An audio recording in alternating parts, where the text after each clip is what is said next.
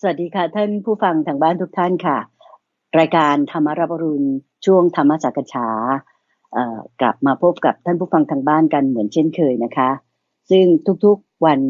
อาทิตย์คือเช้าวันอาทิตย์เราก็จะพบกันในรายการธรรมรับอรุณเป็นช่วงของการตามใจท่านคือถามตอบกันเป็นประจำนะคะสำหรับในเช้าวันอาทิตย์นี้เป็นเช้าวันอาทิตย์ที่ประสบนิกรชาวไทยทุกหมู่เหล่า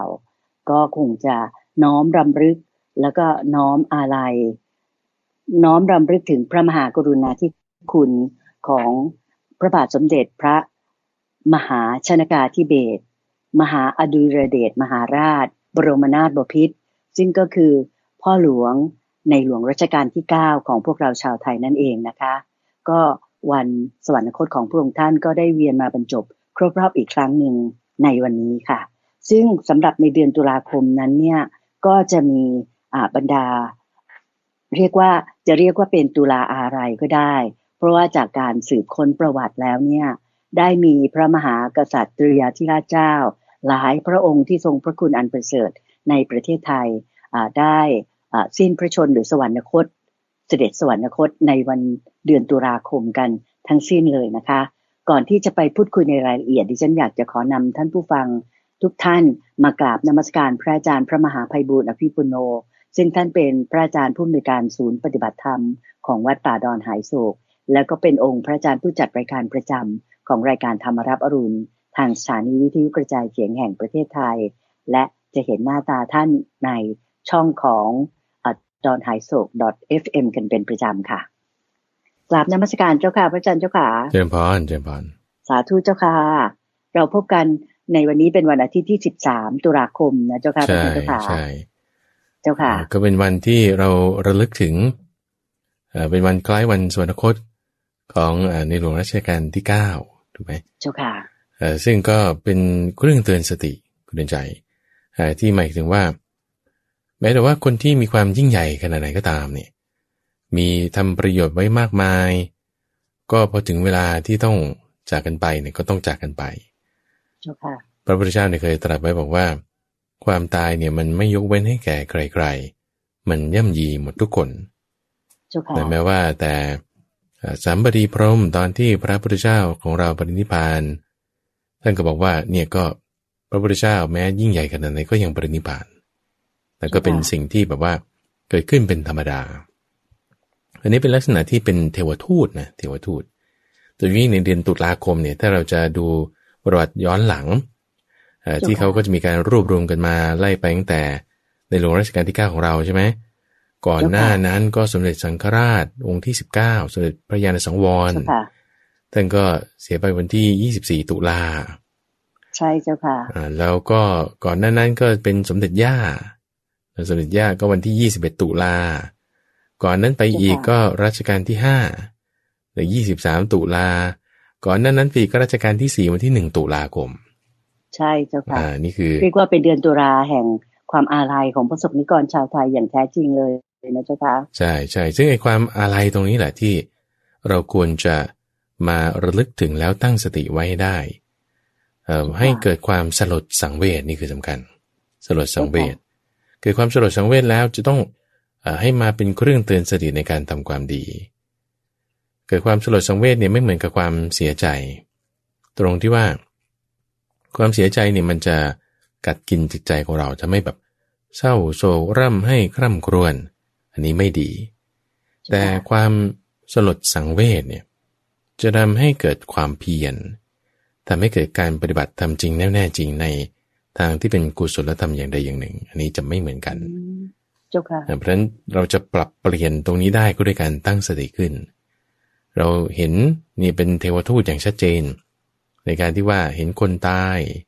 ไม่ว่าคนนั้นจะยิ่งใหญ่ขนาดไหนหรือว่ายากจนขนาดไหนทุกคนก็มีความตายเป็นที่ไปในเบื้องหน้าความตายนี่ไม่ยกเว้นให้แก่ใครๆมันย่ำยีหมดทุกคนนี่พอเราเห็นข้อนี้ปึ้งเดี๋ยวเราฟังอศีรวาทมาตั้งแต่ตอนต้นรายการเนี่ยอันนี้ก็เป็นเครื่องเตือนสติแล้วนะให้มีความสลดสังเวชเสร็จแล้วเราก็เร่งทำความดีแต่เป็นผู้ที่ไม่ประมาทเราก็จะมีความที่ว่าที่ไปที่ดีได้เราไม่ต้องกลัวเลยความตายเพราะว่าถ้าตายแล้วไปดีนี้คือความตายนั้น เป็นความตายที่ไม่เสียเปล่าก็จะหมายถึงว่าถ้าคุณแบบไม่ได้ทำความดีอะไรไปเลยตายมันก็แบบเกิดมาก็ตายไปเฉยๆเกิดมาเสียเปล่าตายไปเสียเปล่าแต่ถ้าบอกว่าความดีเรามีความตายนั้นไม่เสียเปล่าไงคุณก็ยังระลึกถึงความดีก็ยังมีต่อไปแต่ความตายนั้นก็ไม่ได้สุดจบให้ความดีคือความตายนั้นก็ไม่ได้ทำให้ความดีของเราสุดจบได้ความดีของเราก็ยังดำเนินต่อไปให้แบบอินสปายคนอื่นให้เป็นกำลังใจคนอื่นในการที่จะทำความดีต่อได้เป็นแรงบันดาลใจให้ทำใช่ด้วยใช่ไหมเจ้าค่ะถูกต้องพอเป็นแรงบันดาลใจแล้วก็เป็นการที่เรียกว่าเปลี่ยนความเสียใจให้เป็นความสลดสังเวชแล้วก็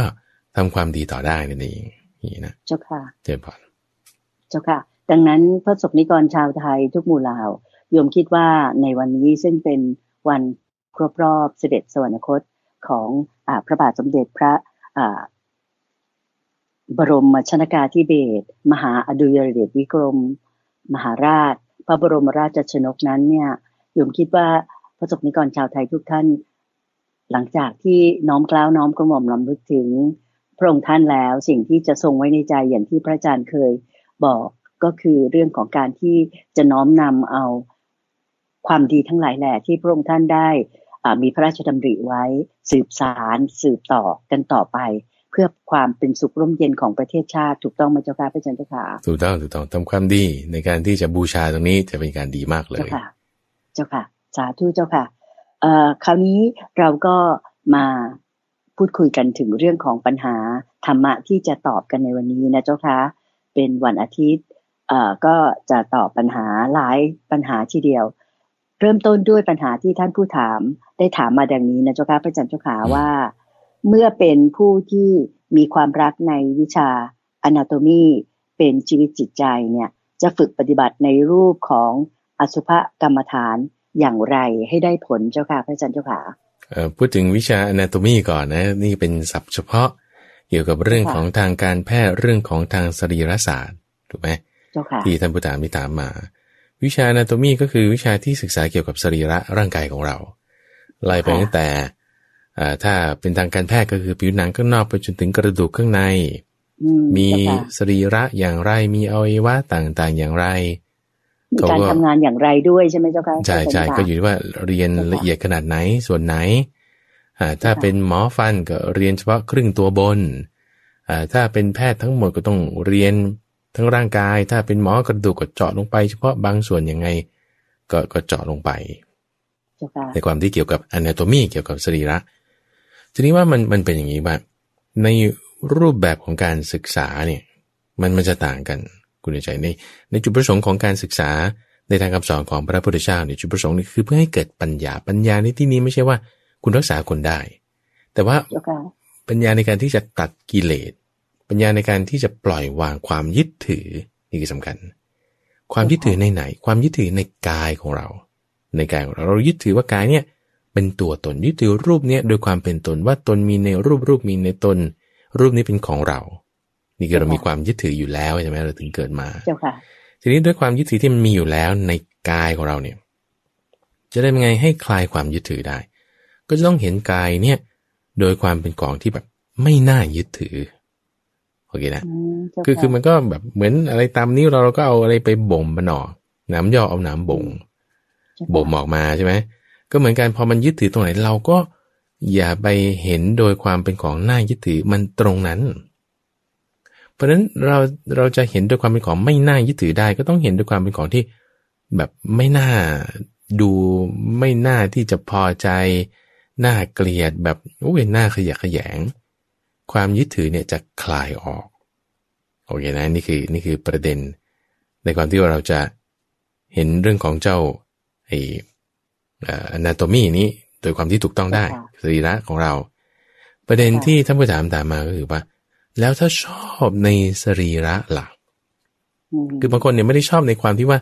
สวยงามนะว่าแบบว่าแต่งแล้วโอ้โหหน้าเป็นทรงตัววีเล็บก็งามผมก็นุ่มสรวยอันนี้คืองามในลักษณะที่เป็นรายละเอียดแต่ละจุดใช่ไหมทีนี้ในทางการแพทย์บางคนเนี่ยชอบในลักษณะที่แบบโอ้โหมันน่าอัศจรรย์จริงๆร่างกายของเราเนี่ยดีไซน์ออกมาได้ยังไงการทำงานของสายเส้นเลือดต่างๆมันส่งไปเล็กนิดเดียวคือเขาชอบพอใจ ในสรีระของร่างกายในความที่แบบไม่ใช่เป็นของสวยงามแบบนั้นแต่ความที่แบบในเชิงวิทยาศาสตร์อัศจรรย์ใจใช่ไหมเจ้าค่ะอาจารย์ในเชิงชีววิทยาในเชิงวิชาการในเชิงแบบใดแบบหนึ่งเนี่ยนี่คือเรื่องที่ว่าถ้าคุณพอใจนี่คุณก็คลายความยึดถือไม่ได้คลายความยึดถือไม่ได้นี่คือสำคัญเพราะฉะนั้นถ้าบอกว่าเรามีความรักในสิ่งใดสิ่งหนึ่งแล้วจะปฏิบัติในรูปแบบอสุภกรรมฐานอย่างไรให้ได้ผลเนี่ยก็ต้องเปลี่ยนมุมมองเท่านั้นเองเปลี่ยนมุมมองเจ้าค่ะท่านเปรียบเทียบไงเจ้าค่ะพระอาจารย์เจ้าค่ะไว้เหมือนกับว่าสมมติเราหันหน้าไปทางนี้เราไม่อยากมองสิ่งนั้นคุณก็หันหน้าไปทางอื่นคุณก็หันหน้าไปทางอื่นคุณถือสิ่งนี้อยู่คุณไม่อยากถือสิ่งนี้คุณก็วางออกคุณก็ไปเอาสิ่งอื่นอย่างนี้ก็คือแทนที่เราจะพิจารณาในความที่มันเป็นของสวยงามเราก็ให้เห็นโดยความที่มันเป็นของไม่สวยงามไงถามว่าที่คุณพัฒนาความคิดความเข้าใจไปในความสวยงามของระบบสรีระของร่างกายของเราเนี่ยเพราะว่าเราตั้งความพอใจไว้ในสิ่งนั้นไงพอเราตั้งความพอใจไว้ในสรีระของเราเองเราก็เลยแบบมีความรักในสิ่งนั้นขึ้นมาทีนี้เอาใหม่เราเห็นตรงจุดที่เราไม่ชอบตรงจุดที่เราเกลียดคือที่ว่าคุณรักเนี่ยคุณไม่ได้รักหมดแน่เอาดูความเน่าเหม็นนะของอุจจาระอย่างเงี้ยของน้ำลายอย่างเงี้ยของความเน่าเหม็นแบบเวลาร่างกายไม่ได้อาบน้ำไม่ได้แปรงฟันดูมันสักหลายๆวันหน่อยมันเหม็นไหมมันเน่าไหมอย่างงี้เอาตรงนี้มาพิจารณาเอาตรงที่แบบมันที่เราไม่พอใจอ่ะคือสมมติใน100เรื่องเกี่ยวกับ anatomy เนี่ยอาจจะมีสักที่เราชอบ80อีก20เราไม่ชอบคุณเอา20ตรงนั้นมาพิจารณาแล้วก็ค่อยๆให้ขยายไปใช้วิธีนี้ก็ได้แบบนี้ก็จะทำให้เห็นอสุภกรรมฐานได้อย่างได้ผลทีนี้อย่างไรก็ตามคุณใจก็มีจุดหนึ่งที่ท่านพระสารีบุตรเนี่ยท่านเคยให้เรื่องเกี่ยวกับอสุภกรรมฐานกับภิกษุรูปหนึ่งที่เป็นบุตรของนายช่างทองทีนี้ว่าคนหนุ่มมาบวชใช่ไหมก็เลยบอกงั้นพิจารณาสุภาพแล้วกันมันน่าจะดีสำหรับคนหนุ่มแต่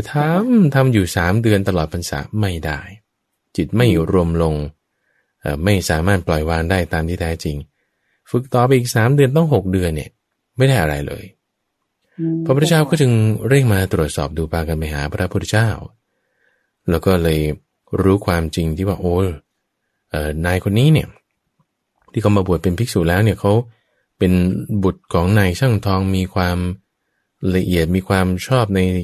เกี่ยวกับของสวยงามเนี่ยอยู่มานานเลยถ้าบอกว่ากรรมฐานที่เกี่ยวกับความไม่สวยงามเนี่ยจึงไม่เหมาะสมกับภิกษุรูปนี้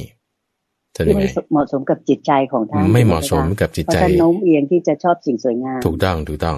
ทำยังไงทีนี้ก็เลยเอาดอกบัวให้ที่แบบมีความสวยงามเอาให้ดูแล้วก็พอดูเสร็จปุ๊บจิตใจพอใจก็สงบลงจิตใจก็ตั้งมั่นขึ้นได้เป็นสมาธิขึ้นได้นี่คือประเด็นพอเป็นสมาธิขึ้นแล้วพระพุทธเจ้าก็เลยให้อุบายในการที่ว่าให้พิจารณาดอกไม้เนี่ยค่อยเหี่ยวลงแล้วก็เน่าไปดำไปมืดไปก็เห็นตามความจริงตรงนี้จึงบรรลุเป็นพระอรหันต์ได้เพราะฉะนั้นหลักการนี่นะหลักการก็คือว่าถ้าเราแบบว่ามีความพอใจในสิ่งใดสิ่งหนึ่งที่ว่าเราชอบสิ่งนี้เนี่ยจะใช้วิธีนั้นก็ได้นะโดยความที่ว่าคุณชอบพอใจใน anatomy เสร็จปุ๊บคุณใช้วิธีการนั้นน่ะในการที่เห็นแล้วดูแล้วให้จิตมันสงบลงให้จิตมันสงบลงก่อนโอเคนะก่อนแต่นั้นยังไม่สุดนะเพราะว่าถ้าเราเอาแค่นี้เนี่ยมันจะยังปฏิบัติได้ไม่เต็มที่เจ้าค่ะทีนี้พอเราเห็นได้จิตสงบแล้วขั้นตอนต่อมาก็ต้องเห็นในความที่คุณชอบนี่เนี่ยโดยความเป็นของที่แบบเปื่อยเน่าไปสลายไปเป็นผงไปไม่มีอยู่ไปสมมติสรีระคุณชอบมากใช่ไหมดูเอาเผามันดูไอ้ที่เป็นเนื้อเป็นเลือดก็กลายเป็นผงเป็นเท่าที่เป็นกระดูกเป็นอะไรแข็งๆก็กลายเป็นฐานขึ้นมาโอ้หายไปหมดเลยเนี่ยไม่มีเหลือตัวตนเลยเนี่ยจิตต้องเป็นสมาธิก่อนนะคุณถึงจะเห็นตรงจุดนี้ได้จิตเป็นสมาธิจากไหนตรงที่เราชอบนั่นแหละจิตรวมลงแล้วก็ถึงค่อยพิจารณาได้มีอย่างเทคนิคที่อาตมาเคยได้ยินครูบาอาจารย์ท่านสอนเอาไว้เกี่ยวกับว่าบางทีบางคนเนี่ยก็เปิดดนตรีคลาสสิกอย่างนี้ก็มีเวลาเพื่อที่จะทำจิตให้เป็นสมาธิ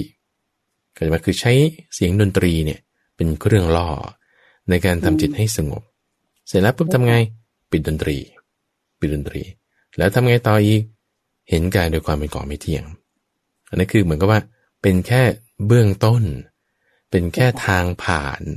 ให้ไปถึงที่สุดได้โอเคนะซึ่งทางที่ผ่านมาเนี่ยก็จะมีได้หลายทางแหละจะใช้อสุภะก็ได้จะใช้ความสงบก็ได้โอเคนะซึ่งอันนี้ก็เป็น2ทางจะดูแล้วเนี่ยมันก็จะเป็น2ส่วนที่พระพุทธเจ้าเคยตรัสบอกไว้เกี่ยวกับเรื่องสุขาปฏิปทากับทุกขาปฏิปทาอย่างการพิจารณาอสุภะเห็นด้วยความเป็นของไม่สวยงามเห็นด้วยความเป็นของปฏิกูลเห็นด้วยความเป็นของน่าเกลียดเนี่ยคือให้เห็นทุกข์ในสิ่งนั้นให้เห็นทุกข์ในสิ่งนั้นคนที่จะเห็นทุกข์ในสิ่งใดสิ่งแล้วจะวางได้เนี่ยคือลักษณะจิตของเขาเนี่ยจะต้อง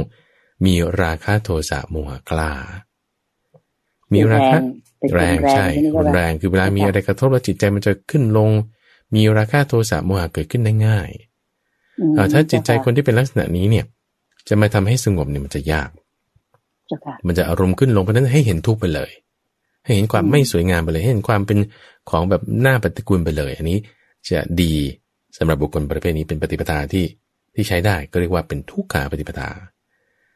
หรือว่าคนที่แบบว่าจิตใจมีราคะโทสะโมหะเบาบาง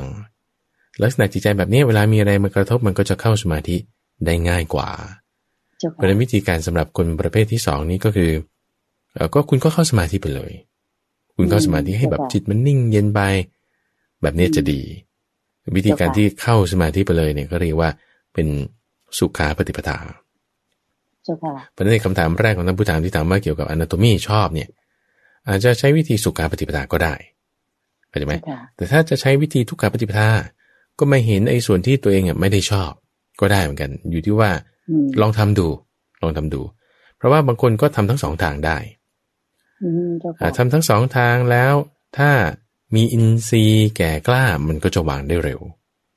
ปล่อยวางได้เร็วอินทรีย์คือศรัทธาอินทรีย์คือวิริยะสติสมาธิปัญญา5อย่างเนี้ยถ้ามีความแก่กล้าก็จะปล่อยวางได้เร็วแต่ถ้ายังอ่อนอยู่ก็ยังปล่อยวางได้ช้าบางคนก็ทำทั้ง2อย่างนะคุณใจทั้งสุขาปฏิปทาทุกขาปฏิปทาแต่ก็ยังไม่ได้อันนี้แสดงว่าเราก็ต้องฝึกขึ้นไปอีกก็อย่าเพิ่งท้อถอยถูกไหมเจ้าค่ะใช่ทำอินทรีย์ให้พยายามต่อไปใช่ทำอินทรีย์ให้มีความแก่กล้าขึ้นไปได้นั่นเองเจ้าค่ะเจ้าค่ะก็นั้นเป็นคำตอบที่พระอาจารย์พระมหาไพบูลย์อภิปุโนเมตตาให้กับคำถามแรกนะเจ้าค่ะคำถามที่2นี้ถามมาอย่างนี้เจ้าค่ะว่าต้องทำบุญอย่างไรมากน้อยเพียงไรจึงจะได้ผลบุญที่ดีได้ผลบุญที่มากและมีวิธีดูอย่างไรว่าเราทำบุญไปมากพอแล้วเจ้าค่ะพระอาจารย์เจ้าค่ะวิธีดูอย่างไรว่าทำบุญไปมากพอแล้วนี่ตอบง่ายมากคุณในใจคือคุณนิพพานเลยถ้าคุณแบบว่าทำบุญมากเพียงพอแล้วพออะไรพอกับการที่คุณจะเหนือบุญพอกับการที่คุณจะเหนือบาปได้เพราะบุญอย่างที่เราคุยกันในสัปดาห์ที่ผ่านมาคุณในใจอันนี้จริงๆเป็นคำถามต่อเนื่องมานะว่าบุญเนี่ยคือชื่อของความสุขบุญเนี่ยไม่ได้จำกัดอยู่เฉพาะในเรื่องของการให้ทานโอเคไหมมันเรื่องรักษาศีลด้วยเรื่องการภาวนาด้วยถ้าสมมติเราทำบุญไปมากพอหรือยังบางคนเมาบุญด้วยซ้ำเมาบุญนี่คือหมายความว่าเมาในศีลและวัดของตนเองเมาในข้อวัดฉันเป็นคนดีแล้วนะอย่างนี้เมาบุญแล้วอย่างนี้กลายเป็นยกตนข่มท่านไปอีกก็มีนะเจ้าค่ะนี่เมาบุญแล้วเจ้าค่ะฉันทำพอแล้วฉันไม่ทำหรอกอันนี้ก็เมาแล้วหรือว่าบุญในเรื่องที่ให้ทานโอ้ปีนี้ทำตั้งล้านหนึ่งแล้วพอแล้วอย่างเงี้ยคุณแบบดูเป็นตัวเลขเนี่ยไม่ได้ตรงไหนที่ว่าจะพอก็คือตนที่คุณเหนือแล้วเหนือบุญเหนือบาปแล้วนั่นคือนิพพานไงเข้าใจไหมถ้าสมมติว่าคุณยังไม่ถึงนิพพานเนี่ยคือยังไม่ถึงที่สุดจบยังไงก็ต้องทำบุญต่อไปอีกเข้าใจไหมในลักษณะที่ว่าให้เข้าใจละเอียดลงไปที่บอกจาค่าสละออกเนี่ยสละอะไรสละกิเลสได้ไหมสละอุปธิคือความยึดถือเราเนี่ยได้ไหมคือหมายว่าแต่ที่สำคัญกว่าใช่ที่ให้ละเอียดลงไปถูกไหมเจ้าค่ะพระอาจารย์ให้ละเอียดลงไปให้มันลึกซึ้งลงไปเนี่ยทำให้เราสามารถที่จะทำให้มันมากขึ้นได้ทำน้อยแต่ได้มากอันนี้พูดอย่างนี้ก็ได้ทำน้อยเนี่ยหมายความว่าใช้อะไรที่มันละเอียดรอบคอบเล็กๆน้อยๆแต่ได้ผลมากเช่นว่าใช้กายเราทำใช้จิตเราท ให้ทานไปเนี่ยสละออกไปได้ผลมากก็ค่อยๆฝึกไปค่อยๆทำไปอันนี้เราถึงจะรู้ได้ว่าผลเนี่ยมากแล้วก็เพียงพอต่อการที่จะบรรลุนิพพานเพราะว่าคนที่ถ้าไม่มีบุญเนี่ยนะคุณเดินใจก็บรรลุนิพพานไม่ได้ก็ใช่ไหมที่บุญไม่ถึงพระพุทธเจ้าได้ตรัสถึงสัมมาทิฏฐิสองแบบนะแบบที่ยังเป็นโลกุตระยังโลกิยะยังเกี่ยวเนื่องด้วยโลกมีผลเนื่องอยู่กับของหนักยังเป็นส่วนแห่งบุญนี่ท่านบาไว้อย่างนี้กับส่วนที่สองที่เป็นโลกุตระคือเหนือโลกเป็นหนทางเพื่อนิพพานคือเหนือบุญเหนือบาปเลยเนี่ยยังเหนือบุญเหนือบาปขึ้นไปนี่ถามว่าเราจะไปสู่เหนือสิ่งที่เป็นบุญคุณก็ต้องมีบุญก่อนเนี่ยมีบุญเพียงพอถามว่าเท่าไหร่ถึงพอเท่าไหร่ก็เมื่อคุณสามารถอยู่เหนือมันได้เพราะฉะนั้นถ้าบอกว่าคือบางคนอาจจะแบบไม่ได้ต้องทำมากขนาดว่ามีบุญมากๆแล้วถึงจะพอในความที่จะเหนือบุญได้นะเพราะฉะนั้นถ้าบอกว่าบางคนอาจจะไม่ได้ต้องทำบุญมากอย่างเช่นคนที่มันก็มีเรื่องราวอย่างคนเข็นใจคนที่แบบอาจจะตกอับนิดนึงแต่ว่าก็สามารถบรรลุเป็นพระอรหันต์ได้ก็มีอันนั้นคือบุญเขาก็มากเพียงพอที่จะให้เขาเหนือบุญเหนือบาปของเขาตรงจุดนั้นได้เอาดูอย่างพระพุทธเจ้าเราทำเป็นบริษัทโหบุญมากเลยแต่ยังไม่พอกับการเป็นอะไรการเป็นสัมมาสัมพุทธเจ้าก็ยังต้องทำบุญต่อไปอีกอย่างเงี้ยยังไม่พอเพราะฉะนั้นถามว่าเมื่อไรถึงจะพอก็เมื่อคุณหลุดพ้นนั่นเองก็จะเพราะฉะนั้นก็ต้องทำให้มันต่อเนื่องไปเรื่อยๆแล้วก็ที่สำคัญคืออย่าเมาเพราะถ้าเมาแล้วเนี่ยมันพลาดได้มันก็จะกลายเป็นบาปได้เพราะฉะนั้นบุญเนี่ยต้องทำให้มากเลยแบบไม่ต้องคิดว่าฉันจะอันนี้พอแล้วหรือยังไม่ต้องคิดเลยคือทำต่อไปเรื่อยๆจะดีแน่นอนตราบใดที่เรายังมีลมหายใจอยู่นี่ก็เรื่องของการทานศีลภาวนานี้ต้องทรงไว้ตลอดเลยถูกไหมเจ้าค่ะพระอาจารย์เจ้าค่ะใช่เจริญพรเจ้าค่ะก็จะเห็นว่าบางทีเราอธิษฐานอย่างเงี้ยเจ้าค่ะมีคำหลายคำก็จะบอกว่านิพพานะปัญจโยโหตุคือจนกว่าเราจะถึงนิพพานในอนาคตการเบื้องหน้าโน้นเทินแบบนี้ถูกไหมเจ้าค่ะคือทำบุญไปเรื่อยๆแหละแล้วก็จะถึงจุดนั้นเองก็คือเป็นบุญสูงสุดของเราเป็นโลกุตระละหลุดพ้นไปแล้วถูกไหมเจ้าค่ะถูกต้องใช่ไหมเจ้าค่ะคำถามที่3เจ้าค่ะถามว่าเราสามารถนำหลักของบุญกิริยาวัตถุ10มาประยุกต์ใช้กับการดำเนินชีวิตประจำวันเราได้อย่างไรบ้างอันนี้พระอาจารย์เมตตาเล่ามาเลยเจ้าค่ะว่าจะทำยังไงดีจึงจะประยุกต์ใช้หรือแอพพลายมาใช้ได้ใช่ป่ะคืออาตมาว่ามันอยู่ในชีวิตประจำวันของเราอยู่แล้วนะคุณเดชใจเพราะว่าคนเราเนี่ยมันก็มีแค่3ช่องทางคือไม่พูดก็คิดแล้วก็ทำทางกายโอเคป่ะคือคุณจะพูดอะไรคุณก็บางคนก็คิดก่อนใช่ไหม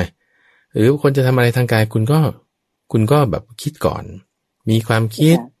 มีการพูดและมีการกระทำทางกายทุกคนเป็นแบบนี้หมดก็คือคิดพูดทำใช่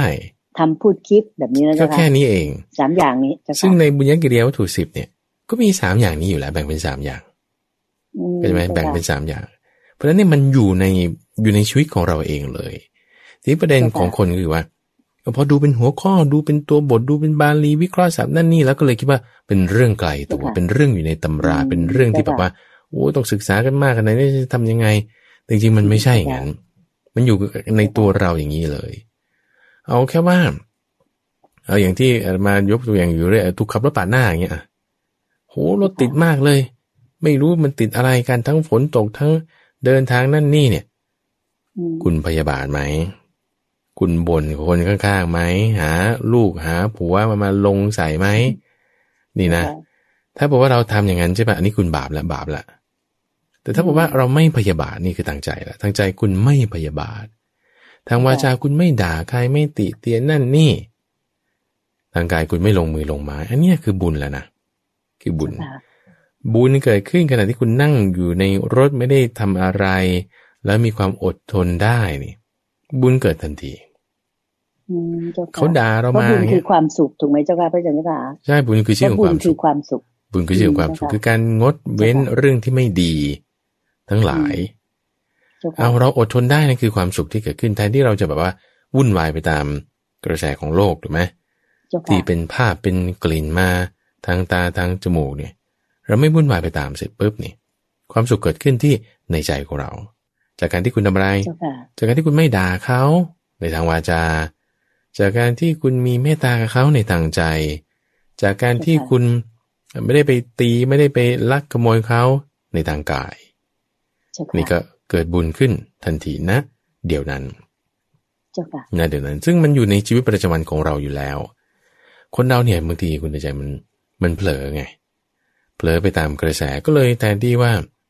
จะได้บุญก็เลยไปได้บาปแทนอยู่เฉยๆไม่ได้ทำอะไรพอมีคนมาด่าให้ก็โกรธเขาโกรธก็นั่นก็เป็นพยาบาทพอมีพยาบาทนั่นก็เป็นทางตรงข้ามกันกับเรื่องของความไม่พยาบาทก็เป็นบาปแล้วเป็นกิริยาที่เป็นบาปอีก10อย่างก็ตรงข้ามกันเพื่อทบทวนกันนิดนึงนะคุณใจเกี่ยวกับเรื่องของทางกายใช่ไหมก็คือฆ่าสัตว์ลักทรัพย์ประพฤติผิดในกามอันนี้คือเป็นบาปส่วนที่บุญก็คือไม่ฆ่าสัตว์ไม่ลักทรัพย์ไม่ประพฤติผิดในกามนี่คือทางกายทางวาจาก็มีมิจฉาวาจา4อย่างคือพูดปดพูด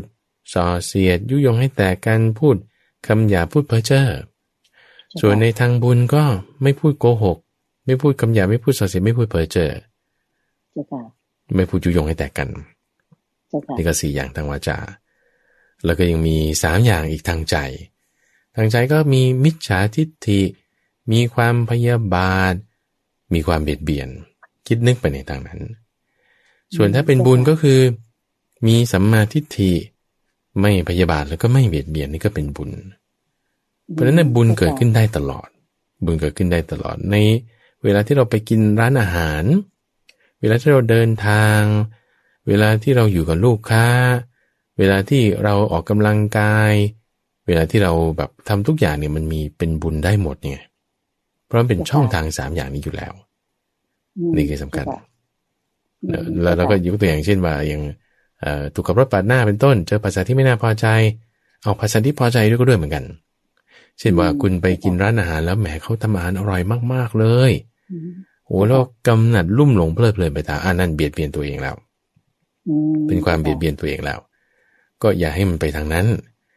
แต่ให้เห็นยังไงเอาให้เห็นด้วยความที่นี่มันไม่เที่ยงนะของอร่อยก็ไม่เที่ยง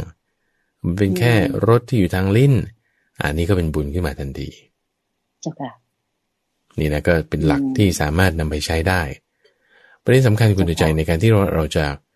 มาระลึกว่าฉันต้องสร้างบุญนะไอ้ความระลึกได้นั่นแหละคือสติไงคือสติเรารู้อยู่แล้วคุณใจว่าอันนี้มันเป็นบุญอันนี้มันเป็นบาปความที่คุณสามารถแยกแยะได้ว่าอันนี้บาปอันนี้บุญอันนี้ใช่ไม่ใช่เนี่ยอันนั้นคือสัมมาทิฏฐิอยู่แล้วคุณก็ได้มีสมาธิอยู่แล้วแต่เราจะระลึกถึงได้ไหมว่าณวินาทีนี้ตอนนี้เนี่ยฉันควรจะมาระลึกถึงเรื่องที่เป็นบุญ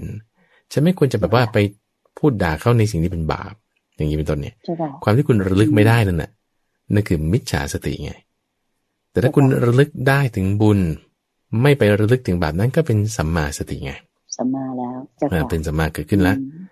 ล้วความเพียรการกระทำที่คุณใส่ลงไว้ว่าฉันพยายามแล้วพยายามที่จะแบบไม่ด่ามันน่ะพยายามที่จะอดทนเอาน่ะพยายามที่จะมีเมตตาเอาน่ะพยายามที่จะยิ้มแย้มแจ่มใสน่ะความพยายามนั้นก็เป็นสัมมาวายามะอย่างเงี้ยเจ้าค่ะเพราะฉะนั้นการที่จะนำหลักนี้ไปใช้ได้เนี่ยไม่ใช่ว่าเราไม่รู้เรารู้อยู่แต่หลักการที่เราจะนำไปใช้จริงๆนั่นคือความเพียรนั่นคือสติเดี๋ยวตรงนี้ถึงจะเป็นแบบตัวที่แบบเป็นการกระทำเป็นการทำจริงแน่ๆจริงอันนี้ก็ค่อยๆทำไปจะมีการทำจริงแน่ๆจริงได้ก็ต้องมีศรัทธามีความมั่นใจในตัวบทในหัวข้อเรื่องพวกนี้ก็จะดีได้เจ้าค่ะก็เรียกว่าต้องมีศรัทธามีวิริยะมีความเพียรในการที่จะทำจิตใจของเราให้อยู่ในทางสัมมาคือทางที่ดีที่ถูกต้องตามคำสั่งสอนของพระพุทธองค์ตลอดเวลาไม่ไปเป็นมิจฉาซะอันนั้นก็ถือว่าเป็นบุญแล้วนะเจ้าค่ะพระอาจารย์เจ้าค่ะสำหรับชีวิตประจำวันของเราท่านๆนี้แหละแล้วก็การทำบุญนี้โยมปลื้มใจอยู่อย่างหนึ่งว่าพระอาจารย์แนะนำโยมนะเจ้าค่ะว่าไม่ต้องรอว่าจะมีเงินเยอะหรืออะไรแล้วบอกเดี๋ยวทำอย่างนี้แล้ว ถือได้อย่างนี้แล้วถึงจะทำบุญให้ทำเลยเล็กน้อยแค่ไหนก็ทำเลยอันนี้ก็เป็นแง่คิดที่ดีอยากให้พระอาจารย์พูดให้พี่น้องประชาชนหรือว่าท่านผู้ฟังฟังสักนิดนึงเจ้าค่ะเรื่องนี้ยกตัวอย่างเช่นงานกฐินของวัดป่าดอนไหโศกวันที่20ตุลาคมเนี่ยนะเจ้าค่ะพระอาจารย์ก็ได้ให้แง่คิดที่ดีมากๆนิมนต์เลยเจ้าค่ะอย่างเช่นว่าบางคนจะคิดว่าโอ้ยเนี่ยฉันถูกหวยรางวัลที่1ก่อนนะฉันทำบุญใหญ่เลยนี่ความคิดแบบนี้นี่ข้อที่1หรือว่าเนี่ยฉันขายโปรเจกต์อันเนี้ยได้เนี่ยโอ้เนี่ยฉันจะแบบทำบุญใหญ่เลยหรือว่าฉันรอได้โบนัสเนี่ยโหถ้าได้โบนัสฉันจะทำบุญใหญ่เลยอย่างเงี้ยนะแบบบุญใหญ่เลยแล้วถ้าได้อย่างงี้ไม่ใช่เช่นโอ้เนี่ยถ้าเผื่อว่าคดีความนี้ผ่านได้นะโอ้ได้เงินมานี่จะทำบุญใหญ่เลยเนี่ยว่าอย่างนี้อันนี้คือแบบมีเงื่อนไขตลอดมีเงื่อนไขตลอดนี่คือบุญเนี่ยคุณเลื่อนไปแล้วคือคุณไม่ได้ตอนนั้นเข้าใจไหมเลื่อนบุญไปเรื่อยๆเลื่อนไปเรื่อยๆแล้วเราก็ไม่ได้ทำสักทีอันนี้ความคิดนี้ไม่ถูกต้องคุณใจแต่ที่ถูกต้องนี้คือว่าโอเคอาจจะถูกรางวัลลอตเตอรี่วันที่1หรือไม่อันนี้ยกไว้คุณอาจจะชนะคดีความหรือไม่ยกไว้คุณอาจจะขายของได้หรือไม่ยกไว้ก่อนนะแต่ว่าถ้าตอนนี้เนี่ยตอนนี้เอาใหม่ถ้าเพราะว่าตอนนี้คุณไม่มีบุญนี่คุณไม่ถูกรางวัลลอตเตอรี่แน่คุณแพ้คดีความแน่ถ้าคุณไม่มีบุญเนี่ยคุณขายของไม่ได้แน่เพราะว่าอะไรเพราะว่าความสำเร็จเป็นบุญคือสิ่งของความสุขที่มันจะมาทางตาทางหูเนี่ยมันก็จะมีลดลงเพราะอะไรเพราะเราไม่มีบุญเข้าใจไหมเพราะฉะนั้นแทนที่ว่าเราจะไปรอว่าคุณได้เงินล้านก่อนรอคุณจะได้โปรเจกต์100 ล้านก่อนรอคุณก็ได้ถูกหวยก่อนรอว่าคุณได้ชนะคดีความก่อนเนี่ยคุณทำตอนนี้เลยเอาเท่าไหร่เรากำหนดไว้ว่าเป็น x หรือเป็นสักตัวเลขตัวใดตัวหนึ่งตามอะไร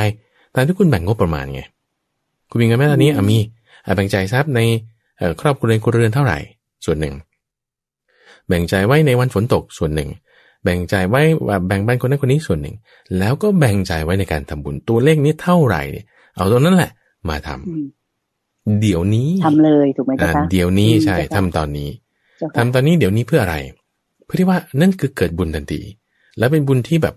ถูกต้องเนี่ยในความที่ว่าคุณไม่ได้ต้องใช้เงินมากแต่ว่าก็แบ่งตามนี้ใช่ไหม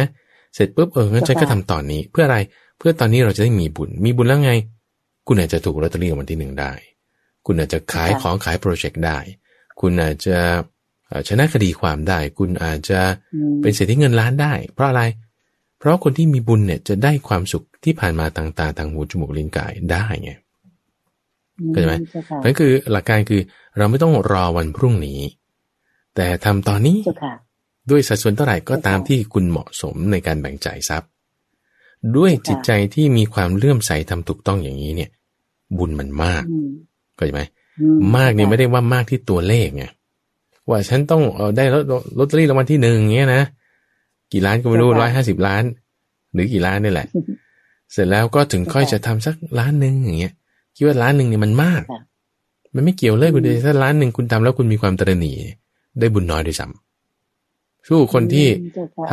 ำอาจจะ 5,000 เอาคนทำ 5,000แต่ว่าโอ้โหจิตใจแบบหนักแน่นมีศรัทธาเต็มที่เผลอๆได้บุญมากกว่าคนทำ1 ล้านด้วยซ้ำเจ้าค่ะเพราะฉะนั้นจิตใจและศรัทธาใช่ที่เราคุยกันอยู่เสมอเรื่องนี้ว่าเราไม่ต้องรอวันนั้นแต่ทำวันนี้แล้วถ้าจะให้ดีนะคุณใจสมมติว่าเราทำวันนี้ใช่ไหมแล้วคุณก็ตั้งจิตอธิษฐานว่าไอ้ที่วันนั้นที่คุณหวังเอาไว้เนี่ยก็ด้วยบุญนี้ขอให้มันสำเร็จกันแล้วกันตั้งจิตอธิษฐานแบบนี้เช่นว่าถ้าคุณทำบุญวันนี้แล้วคุณก็ตั้งจิตว่าขอให้ดีความวันนี้มันไปอยู่เนี่ยมันราบรื่นไปก็แล้วกันขอให้โปรเจกต์ที่แบบกำลังสู้อยู่เนี่ยให้มันได้สำเร็จก็แล้วกันอย่างนี้เป็นต้นอย่างเงี้ยก็จะค่อยเป็นค่อยไปได้เจ้าค่ะอันนี้เป็นเรื่องที่คำแนะนำที่ดีมากๆเลยนะเจ้าค่ะก็โยมก็อยากให้พระอาจารย์ได้เล่าให้ท่านผู้ฟังท่านอื่นๆฟังด้วยก็จะได้มีประโยชน์ในเรื่องของการทำบุญอย่างแท้จริงกันนะเจ้าค่ะเหมือนอย่างที่โยมก็ได้ประโยชน์จากคำแนะนำของพระอาจารย์เช่นกันเจ้าค่ะต่อไปนะเจ้าค่ะจะเป็นคำถามที่คุณวรรณาปุณณสิริได้ถามมาเจ้าค่ะท่านถามอันแรกเลยบอกว่าพระห้ามให้คนเข้าไปทำบุญที่วัดหรือที่สำนักสงฆ์เนี่ยพระบาปหรือไม่และโยมผู้ถูกห้ามบาปหรือไม่เจ้าค่ะแล้วท่านก็บอกว่าท่านฝึกสมาธิมาระยะหนึ่งแล้วแต่ได้ความสงบพอสมควรอันนี้เนี่ยเดี๋ยวค่อย ค่อยตอบต่อไปเอาคำถามแรกนี่ก่อนห้ามก่อนเจ้าค่ะที่ว่าห้ามเข้าไปวัดเนี่ยมันคือมันก็ไม่แน่นะคุณใจว่ามันจะเป็นบาปหรือเป็นบุญเพราะว่าบางทีเข้าไปเนี่ยคือเอาคำว่าบาปหรือบุญเราคุยกันมาอยู่เรื่อยอยู่แล้วว่าสมมุติว่าถ้าพยาบาทกันเนี่ยเป็นบาปถ้าเมตตากันเนี่ยเป็นบุญโอเคนะเพราะฉะนั้นมันไม่ได้สักอยู่เพียงแต่ว่ากิริยาที่ห้ามหรือว่าไม่ห้ามซึ่งพระพุทธเจ้าเนี่ยบางทีก็ห้ามภิกษุให้มาพบเอาทำไมท่านห้ามเพราะท่านต้องการอยู่หลีกเล่นเอาแล้วไปพบพระพุทธเจ้าไม่เป็นบุญเหรอเป็นเอาทำไมท่านห้ามเข้าใจไหมเพราะท่านต้องการอยู่หลีกเล่นก็เป็นบุญหนึ่งเหมือนกันแบบหนึ่งเพราะฉะนั้นมันไม่แน่คือมันอยู่ที่ว่าเราจะมองยังไงถ้าเราจะมองให้เป็นบาปเราก็มองได้โอ้พระนี้ต้องอย่างนั้นอย่างนี้แน่นอนนั่นนี่โน่นจะป่ะคิดไปอันนี้เป็นบาปเกิดขึ้นที่ใครตัวคนคิดนั่นแหละคิดไปก็ยิ่งบาปใหญ่นะเจ้าค่ะตัวคนคิดนั่นแหละแต่ถ้าบอกว่าคนคิดดีว่าท่านต้องการอยู่หลีกเล่นอย่างนั้นอย่างนี้งดคิดดีไปก็ได้ดีเข้าใจไหมแล้วถามว่าคนที่ห้ามเนี่ยห้ามทำไมจะทำอะไรถ้าจะทำชั่วก็คงจะมีเหตุผลถ้าจะสมมติว่าห้ามเพื่อเหตุจุดประสงค์ที่ว่าฉันจะได้ทำชั่วดีๆแบบสบายๆไม่มีคนรู้ใช่ป่ะอันนั้นก็เป็นความชั่วก็จะเกิดขึ้นบาปก็จะเกิดขึ้นแต่ถ้าห้ามในความรู้สึกว่าจะได้ปฏิบัติอย่างเต็มที่ใครอย่าตามมานะฉันจะปฏิบัติของฉันอย่างเต็มที่อย่างเงี้ยก็เป็นบุญก็เป็นบุญเพราะฉะนั้นมันไม่แน่ไม่รู้ว่ารายละเอียดที่คุณวรรณาพูดถึงนี้มันอะไรแล้วถามว่าทั้งสองฝ่ายเนี่ยทำอะไรกันยังไงมันด้วยสักแต่ว่ากิริยาในการห้ามเนี่ยมันก็จะพูดได้ยากแต่เราพูดโดยรวมๆได้ว่าเป็นลักษณะนี้แหละเคสนี้ก็เคยเกิดขึ้นกับพระพุทธเจ้าที่ว่าห้ามภิกษุไม่ให้มาพบเลยอย่างเงี้ยเป็นเวลา3 เดือนอย่างเงี้ยมันก็เป็นแบบนั้นก็มีก็แล้วแต่เคสแล้วแต่กรณีแล้วถามว่าคนที่ถูกห้ามเนี่ยจะเป็นบาปไหมคือถ้าเราพูดถึงตัวเราเนี่ยนะก็เราไม่ต้องพูดถึงคนอื่นก็ได้เพราะเราจะไปควบคุมจิตคนอื่นเนี่ยหรือควบคุมปากเขาควบคุมความคิดเขาบางทีเราควบคุมไม่ได้แต่ว่าเราควบคุมปากเราควบคุมความคิดเราควบคุมมือเราเนี่ยเราต้องได้สิเพราะฉะนั้นถามว่าคนที่ถูกห้ามสมมติว่าถ้าคุณตัดใจถูกห้ามอย่างเงี้ยคุณตัดใจก็คิดให้มันเป็นบุญมันก็ได้บุญไงเพราะฉะนั้นถ้าเราคิดให้เป็นบุญเนี่ยเราก็ไม่เป็นบาปไงถามว่าคุณห้ามทำที่นี่คุณไปทำที่อื่นก็ได้นี่นะหรือว่าทำไมคุณต้องไปทำบุญที่วัดคุณทำบุญที่หลังบ้านก็ได้นี่นะคุณทำบุญบนถนนก็ได้เนี่ยคุณทำบุญที่ทำงานก็ได้นี่นะมันไม่ได้เกี่ยวว่าต้องที่นั่นเท่านั้นอย่างนี้ใช่ไหมไม่ทำที่ไหนก็ได้บาปนะบาปก็ทำที่ไหนก็ได้นะคุณเดินใจมันสำคัญเพราะมันอยู่ที่จิตใจของเรานี่สำคัญเจ้าค่ะโอเคนะนี่คือของทางคุณวรรณาเจ้าค่ะโอเคเจ้าค่ะต่อไปคุณวรรณาบอกว่าท่านได้ฝึกสมาธิมาระยะหนึ่งแล้วได้รับความสงบพอสมควรในช่วงนี้เมื่อมีผัสสะเข้ามาก็จะพยายามวางอย่างเช่นไม่โกรธนะเจ้าค่ะแต่รู้สึกว่าตอนที่ผัสสะเข้ามากระทบกับใจตัวเองเนี่ยท่านก็จะพูดกับตัวเองว่าอย่าโกรธต้องปล่อยวางพยายามอยู่กับลมหายใจนะเจ้าค่ะท่านรู้สึกสับสนว่าตัวเองเนี่ยผิดปกติหรือเปล่าที่มาพูดกับตัวเองอย่างเนี้ยเจ้าค่ะอันนี้โยมก็พูดนะเจ้าค่ะบางทีโยมก็เตือนตัวเองพูดดังๆเหมือนกันเตือนใจทำอย่างนี้ไม่ได้นะเรากำลังนู่นนี่นั่นพูดเหมือนกันเจ้าค่ะมันให้สติดีนะเจ้าค่ะมันเป็นวิตกวิจารณ์เป็นวิตกวิจารณ์ซึ่งวิตกวิจารณ์เนี่ยคือความคิดที่เป็นคำพูดอยู่แล้วอย่างความคิดที่เป็นคำพูดในใจอย่างเช่นอย่างเช่นสมมติว่าเราดูละครอย่างนี้เป็นต้นใช่ไหมมีพระเอกกับนางเอกอย่างเงี้ยนะพระเอกนางเอกเขาก็เดินคู่กันไปสมมตินะแล้วพระเอกเนี่ยก็คิดว่าสมมตินางเอกพูดอะไรออกมาให้พระเอกได้ยินใช่ปะพระเอกก็คิดว่าที่เขาพูดมาหรือหมายความว่าอย่างนี้ไอ้ที่ว่าเป็นคำพูดที่พระเอกพูดในใจเนี่ยศัพท์ทางละครก็เรียกว่า internal dialogue คือพูดในใจแต่เป็นคำพูดออกมาแต่คิดอยู่ในใจเนี่ยลักษณะตรงนี้คือภาษาบาลีก็เรียกโมโนโลกแบบพูดคนเดียวใช่โมโนโลกหรือว่าinternal dialogue ก็ตามเป็น dialogue เป็นคำพูดแต่ว่าอยู่ในใจของเราเองนี่คือคำในทางศาสนาคือวิตกวิจารณ์วิตกวิจารณ์ซึ่งวิตกวิจารณ์ที่ถ้าไม่เป็นกามไม่เป็นพยาบาทไม่เป็นเบียดเบียนนี่เป็นองค์แห่งฌานแล้ว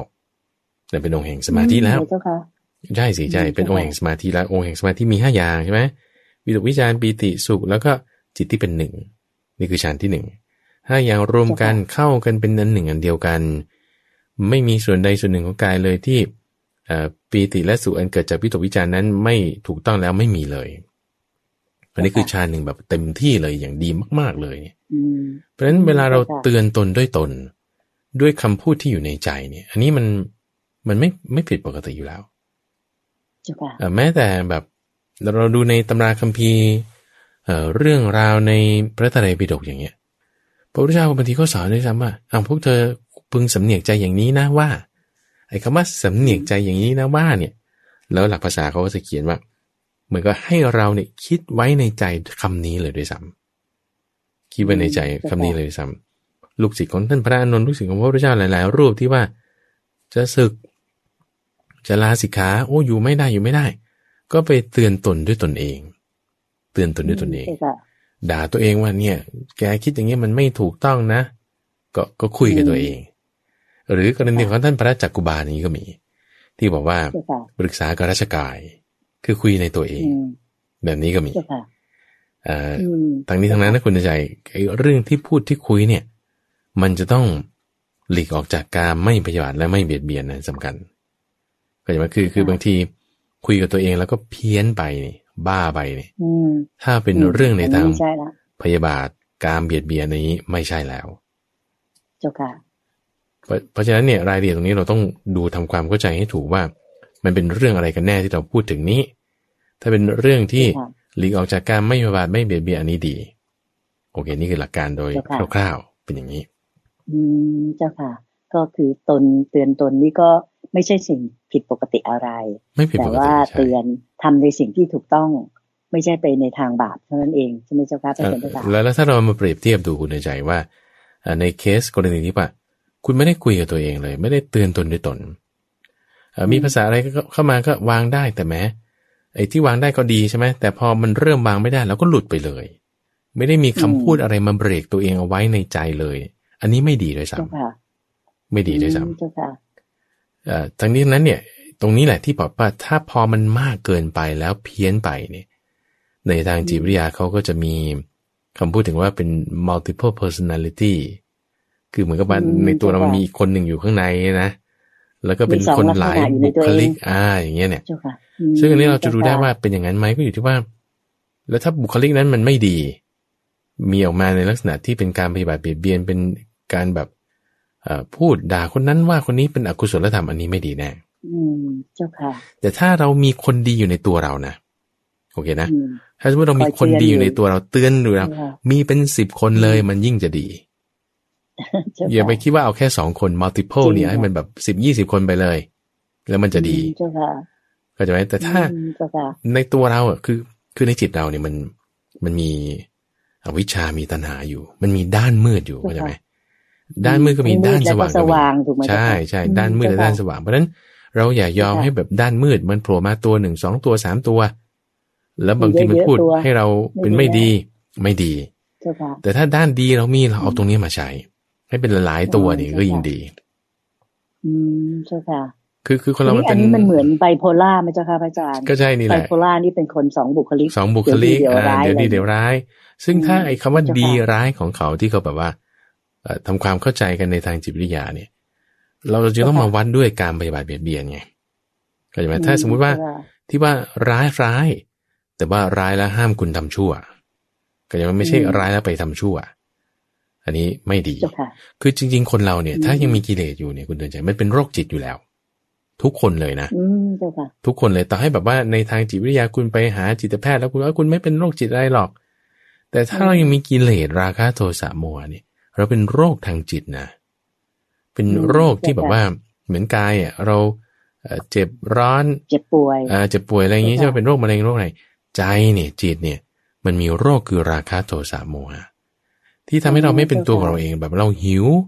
ไปตามความอยากนั่นคือราคะเราฟังเรื่องนี้มันเร่าร้อนแต่กายก็ไม่ได้โดนอะไรร้อนนี่นะแต่มันร้อนในจิตนั่นคือโทสะอย่างนี้เป็นต้นมืดนี่ก็โมหะนี่คือเราเป็นโรคจิตอยู่แล้วถ้ามีราคะโทสะโมหะเพราะมันเป็นอยู่แล้วจิตใช่ไหมเจ้าค่ะพระอาจารย์ใช่ป่วยทางจิตคุณจะเอายาอะไรใส่ยาต้องเป็นมรรค8ถึงจะกำจัดมันได้ยานี้เกิดขึ้นจากไหนได้บ้างมาด้วยทางไหนก็ตามเถอะเราเอาหมดก็จะเพราะฉะนั้นถ้าเราเตือนตนด้วยตนได้แล้วให้อยู่ในมรรค8ได้เอาเลยมันจะเป็นการดีในข้อนี้นะเจ้าค่ะ พระอาจารย์เจ้าค่ะน่าเสียดายจริงๆตอนนี้เวลาหมดลงแล้วจริงๆเพราะว่าวันนี้เนี่ยเป็นวันที่เราน้อมเกล้ารำลึกถึงในหลวงรัชกาลที่9กันเพราะเป็นวันคล้ายวันสวรรคตของพระองค์ท่านดังนั้นรายการพิเศษของสถานีวิทยุกระจายเสียงแห่งประเทศไทยตอนต้นรายการเราก็ร่วมกันน้อมเกล้ารำลึกถึงพระองค์ท่านกันไปแล้วดังนั้นรายการธรรมารับอรุณในเช้าวันนี้ก็คงจะหมดเวลาลงเพียงแค่นี้นะเจ้าค่ะพระอาจารย์เจ้าค่ะส่วนคำถามอื่นๆเราจะกลับมาตอบในวันอาทิตย์สัปดาห์หน้ากันสำหรับวันนี้โยมขออนุญาตนำญาติโยมทั้งหลายกราบขอบพระคุณและกราบนมัสการลาพระอาจารย์พระมหาไพบูลย์อภิปุโนและพระเดชพระคุณหลวงพ่อดร.สะอาดที่โตภาโสแห่งวัดป่าดอนหายโศกเป็นอย่างสูงเจ้าค่ะที่อยู่คู่กับสถานีวิทยุกระจายเสียงแห่งประเทศไทยและผู้ฟังญาติโยมโดยเสมอมาอย่างมีพระคุณยิ่งเจ้าค่ะกราบขอบพระคุณและกราบนมัสการลาเจ้าค่ะเจริญพรสาธุเจ้าค่ะ